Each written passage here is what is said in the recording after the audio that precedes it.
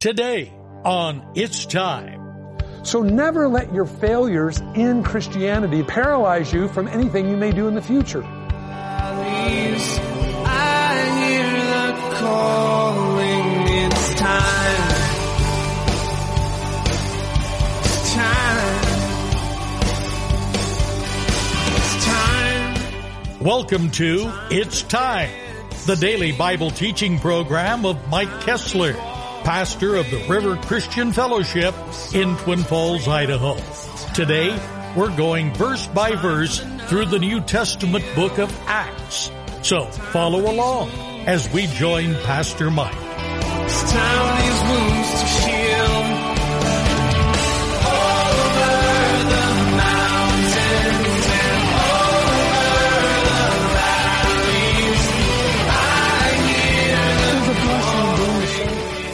You know, when we look at the Scripture, we see, I believe, the Apostle Paul being the same. I think when we look at the life of Jesus, we see him being the same. Whether he's under the heat with the Sanhedrin, whether he's healing people, whether he's ministering to the crowds, we see the Jesus that's the same.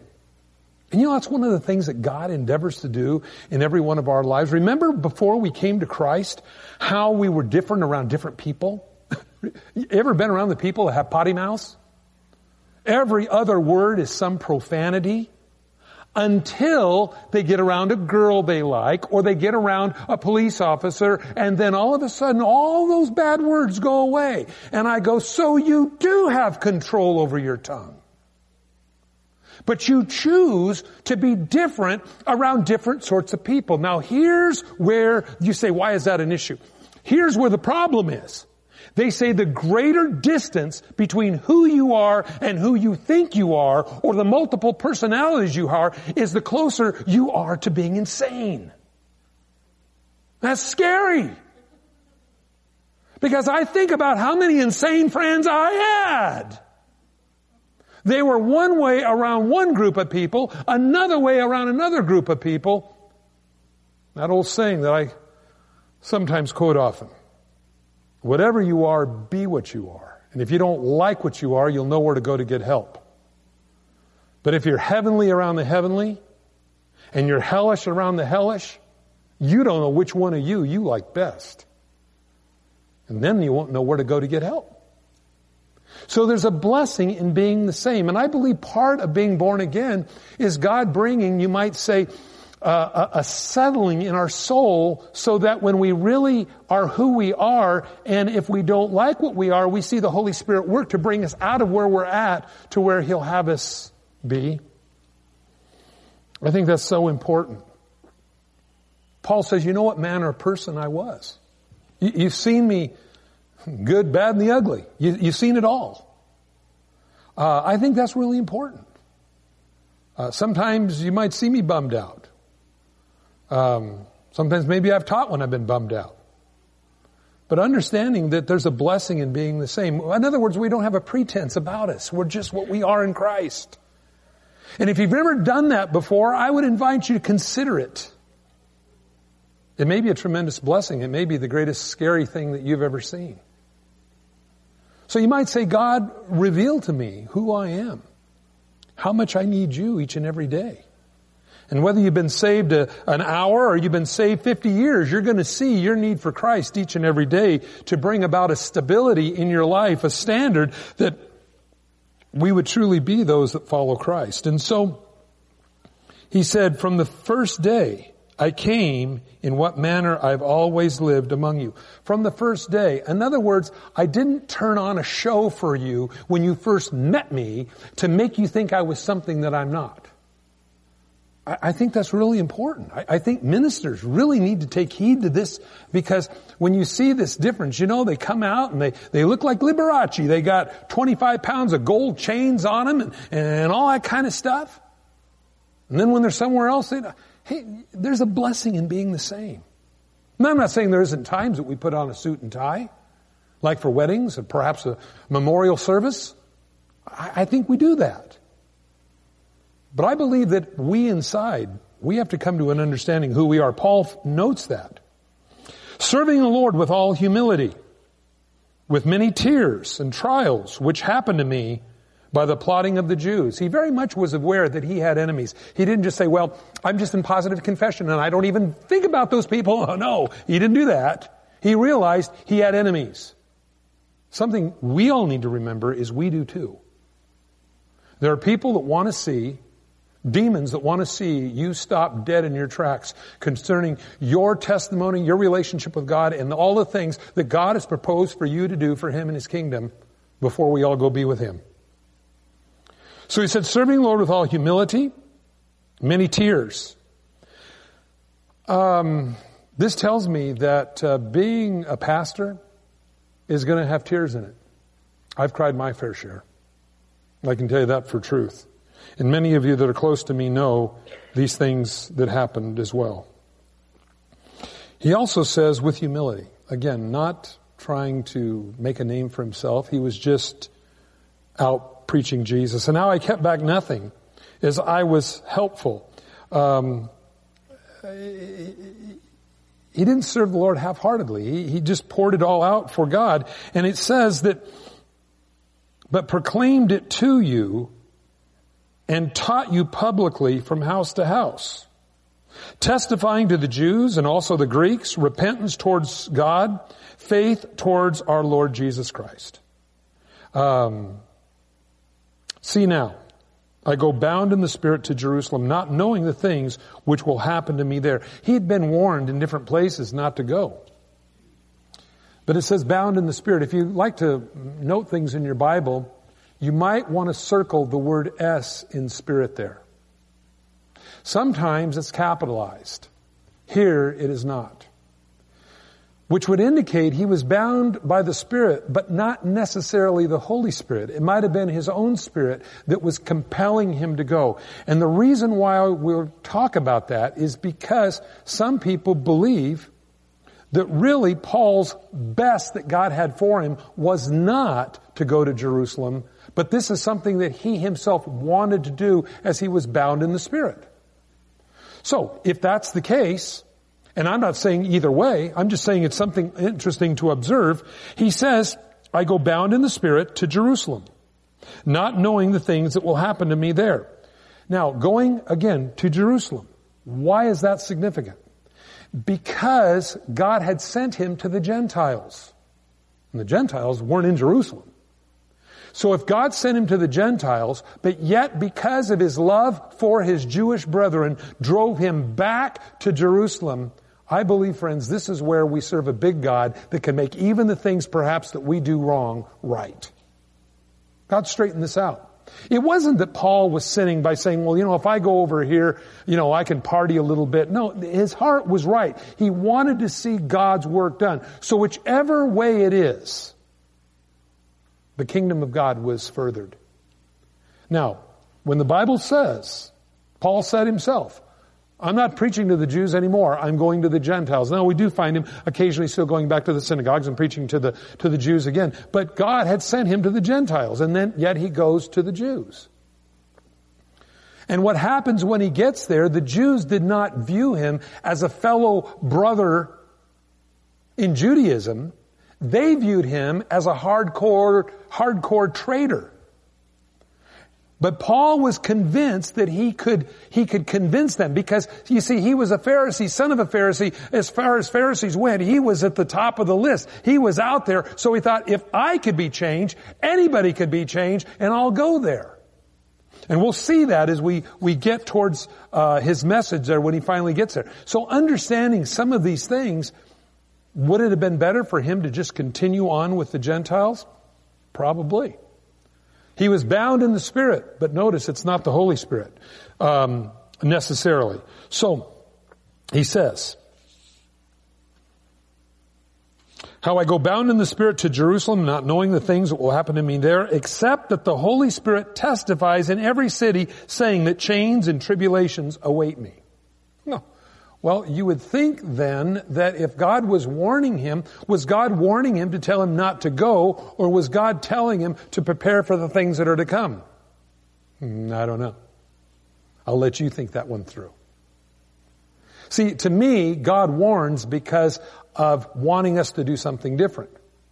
But I'm not spiritual enough to say Paul was out of God's will to go to Jerusalem. Because what happens, as you know, when he gets to Jerusalem, a riot basically breaks out. He ends up arrested, and this is what starts this whole thing of him, with all the enemies that he had made, all kind of jumping on him at one time. Now, if he had not been arrested, we probably wouldn't have a lot of the letters that he wrote to the different churches, because he himself could not go because he was in jail.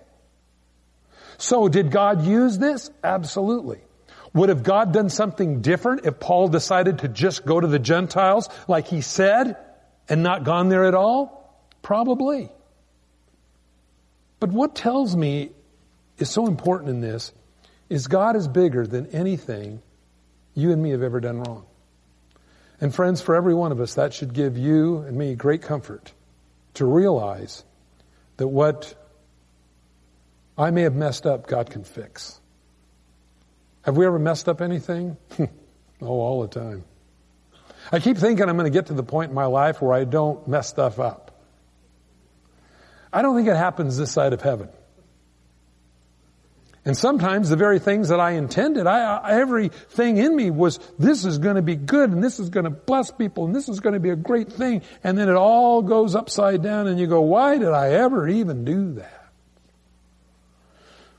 The foolish person says, well, I'm not going to do anything for God again.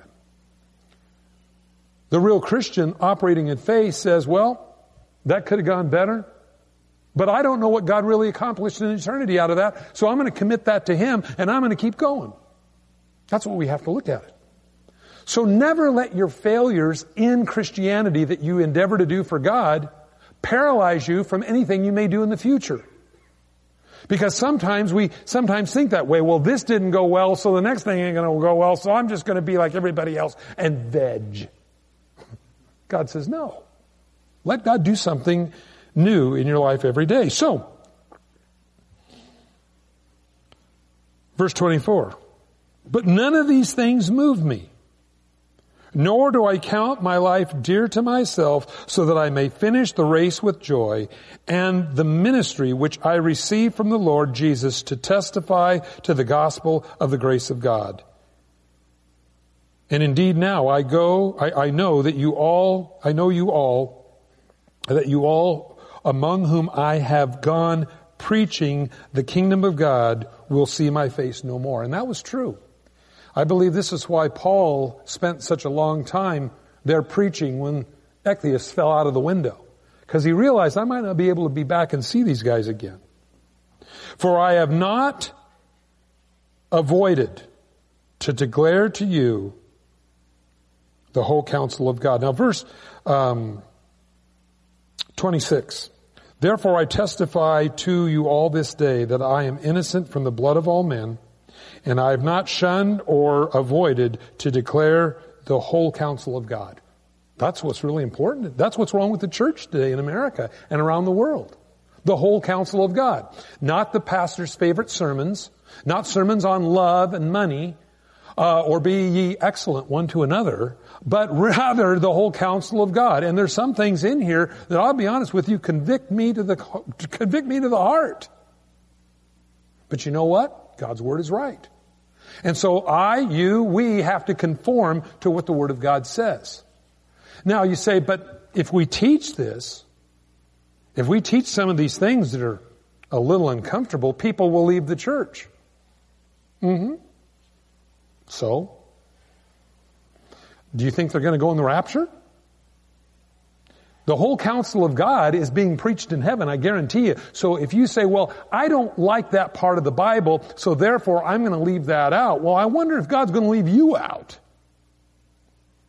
You see, we accept the entire counsel of God's Word. That's why the Bible tells us in Isaiah, line upon line, precept upon precept, is the way we study God's Word. Not hodgepodging, skipping through the Bible, taking the verses we like and objecting to the ones we don't, or making the Bible say whatever we want to by taking verses out of context and thereby building whole ideas, philosophies, and cults upon tweaked Scripture. This is a problem that we find today. And so if you ever move away from this church, or you're listening by radio and wondering where a good church to go, find a church that teaches line upon line, precept upon precept. That's going to give you a foundation, and as Paul says, the whole counsel of God's Word. And I think it's really important that who's ever teaching people need to have read the entirety of God's Word.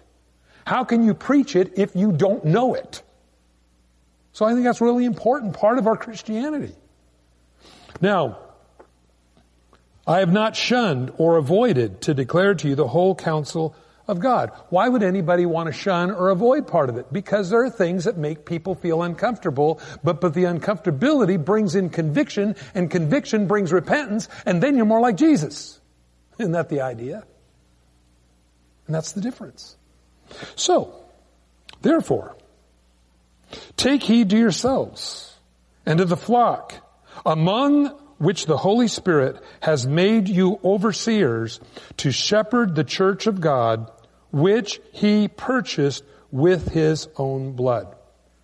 Now, looking at this up close, this is a major verse. Why is it? You'll run into people that say nowhere in the Bible does it say Jesus is God.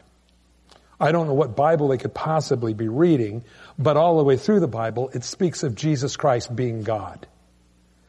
John 8:58, before Abraham was, I am.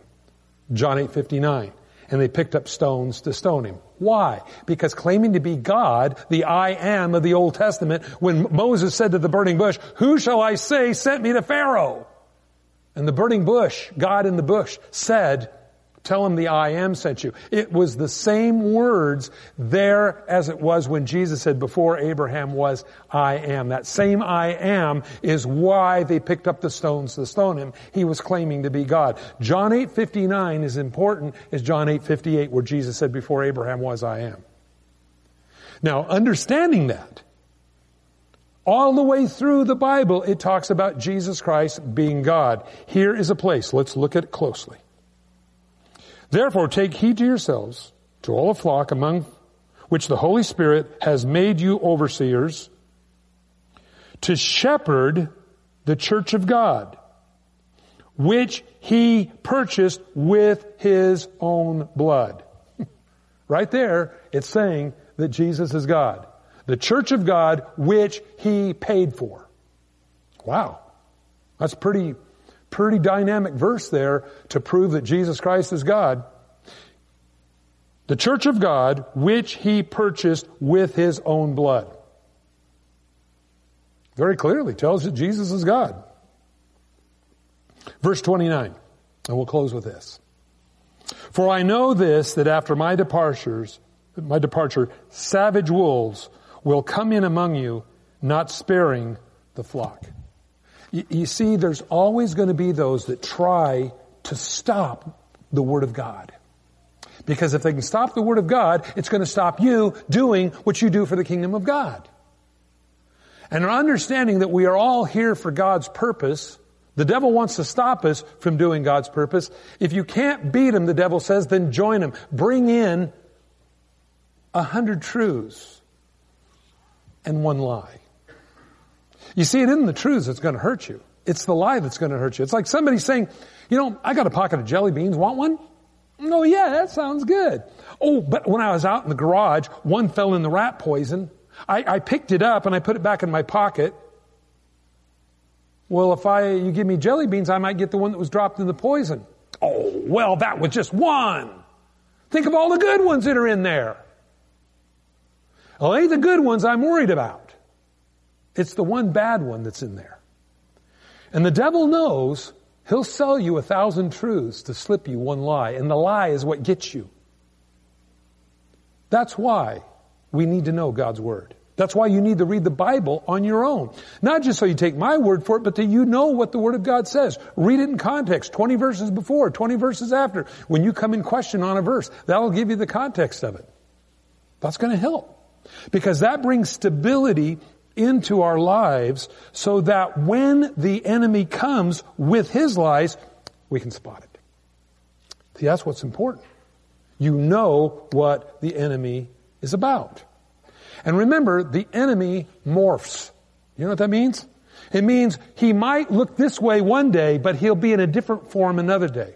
What he tried to sell you and you rejected 2 days ago, he'll come with another lie another day trying to present it to you. And if we're not aware of the wily craftiness of the devil, the Bible says, Peter says he goes about like a roaring lion seeking whom he can devour. And if we're not aware that we always have to be on our guard. Well, I had this little bout with the devil a couple of weeks ago, but I'm all right now, so I'm cruising. Nope. You always got to keep your scatter shield up. Because he's always lobbing stuff at us. And that's why the Bible says, by the washing of the water of the Word. Only God's truth washes off the devil's mud balls. He always does it. He's always going to keep chucking them. This side of heaven, prepare, have a foundation, because as we go along in our Christian experience, as God uses you more and more, we shared this last week, new level, new devil, you're going to find yourself being challenged over and over again with different things. What might have wiped out an individual when they first got saved was some kind of a culty idea. Well, the devil's not going to try that on somebody that's a seasoned Christian. He studies you to see how he can destroy you. Where's this person's weakness? How can we tailor make a problem that he'll fall into, a snare, you might say? Remember, he might work on that snare for a week, month, 5 years. 10 years. You see, he's clever and he's crafty and he knows. If he was coming down the street in a red suit with horns and a pitchfork selling fireworks, you could spot him 5 miles away. But he doesn't come that way. He comes smooth and easy, comfortable, charming, beautiful, pleasant. And that's the way he works. And because of a pleasing appearance sometimes, or because of a familiarity that he has about him, we don't feel that it's a threat. Kind of funny that the Bible mentions that there are demonic shrieking spirits like the man in Gadara had when Jesus crossed over the Sea of Galilee, and remember he cast them out and they all went into the pigs. But then the Bible talks about familiar spirits. What's that? Well, familiar spirit is that it doesn't shriek, it doesn't cut itself, but it's just as deadly. It's just as evil. But it's familiar, comfortable, palatable, maybe even nice, but just as deadly. The craftiness of the enemy. Paul said, the wolves are going to come in. So, how do you know the difference between a wolf and a sheep? How do you know the difference between a wolf that's wearing sheep's clothing? It's easy. It's what they eat and the tracks they leave. Follow their tracks and you'll see a pretty good indication of what they really are.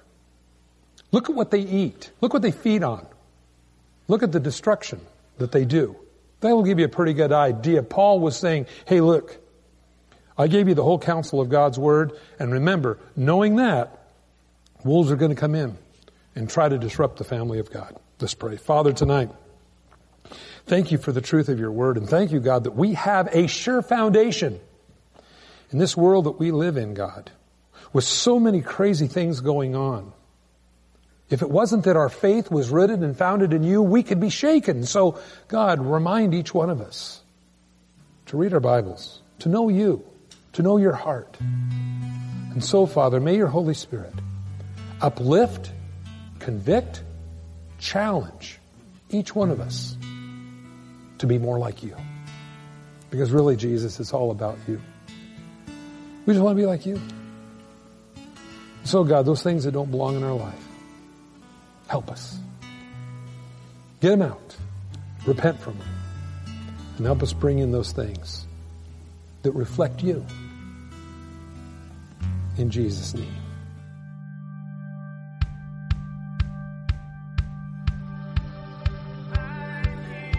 Thanks for joining us on It's Time. as Pastor Mike teaches verse by verse through the Bible.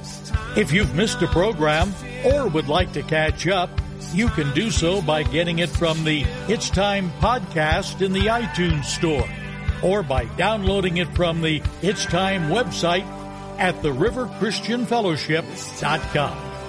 On behalf of Pastor Mike and the rest of us here at the River Christian Fellowship, thanks for listening, and tune in next time for It's Time.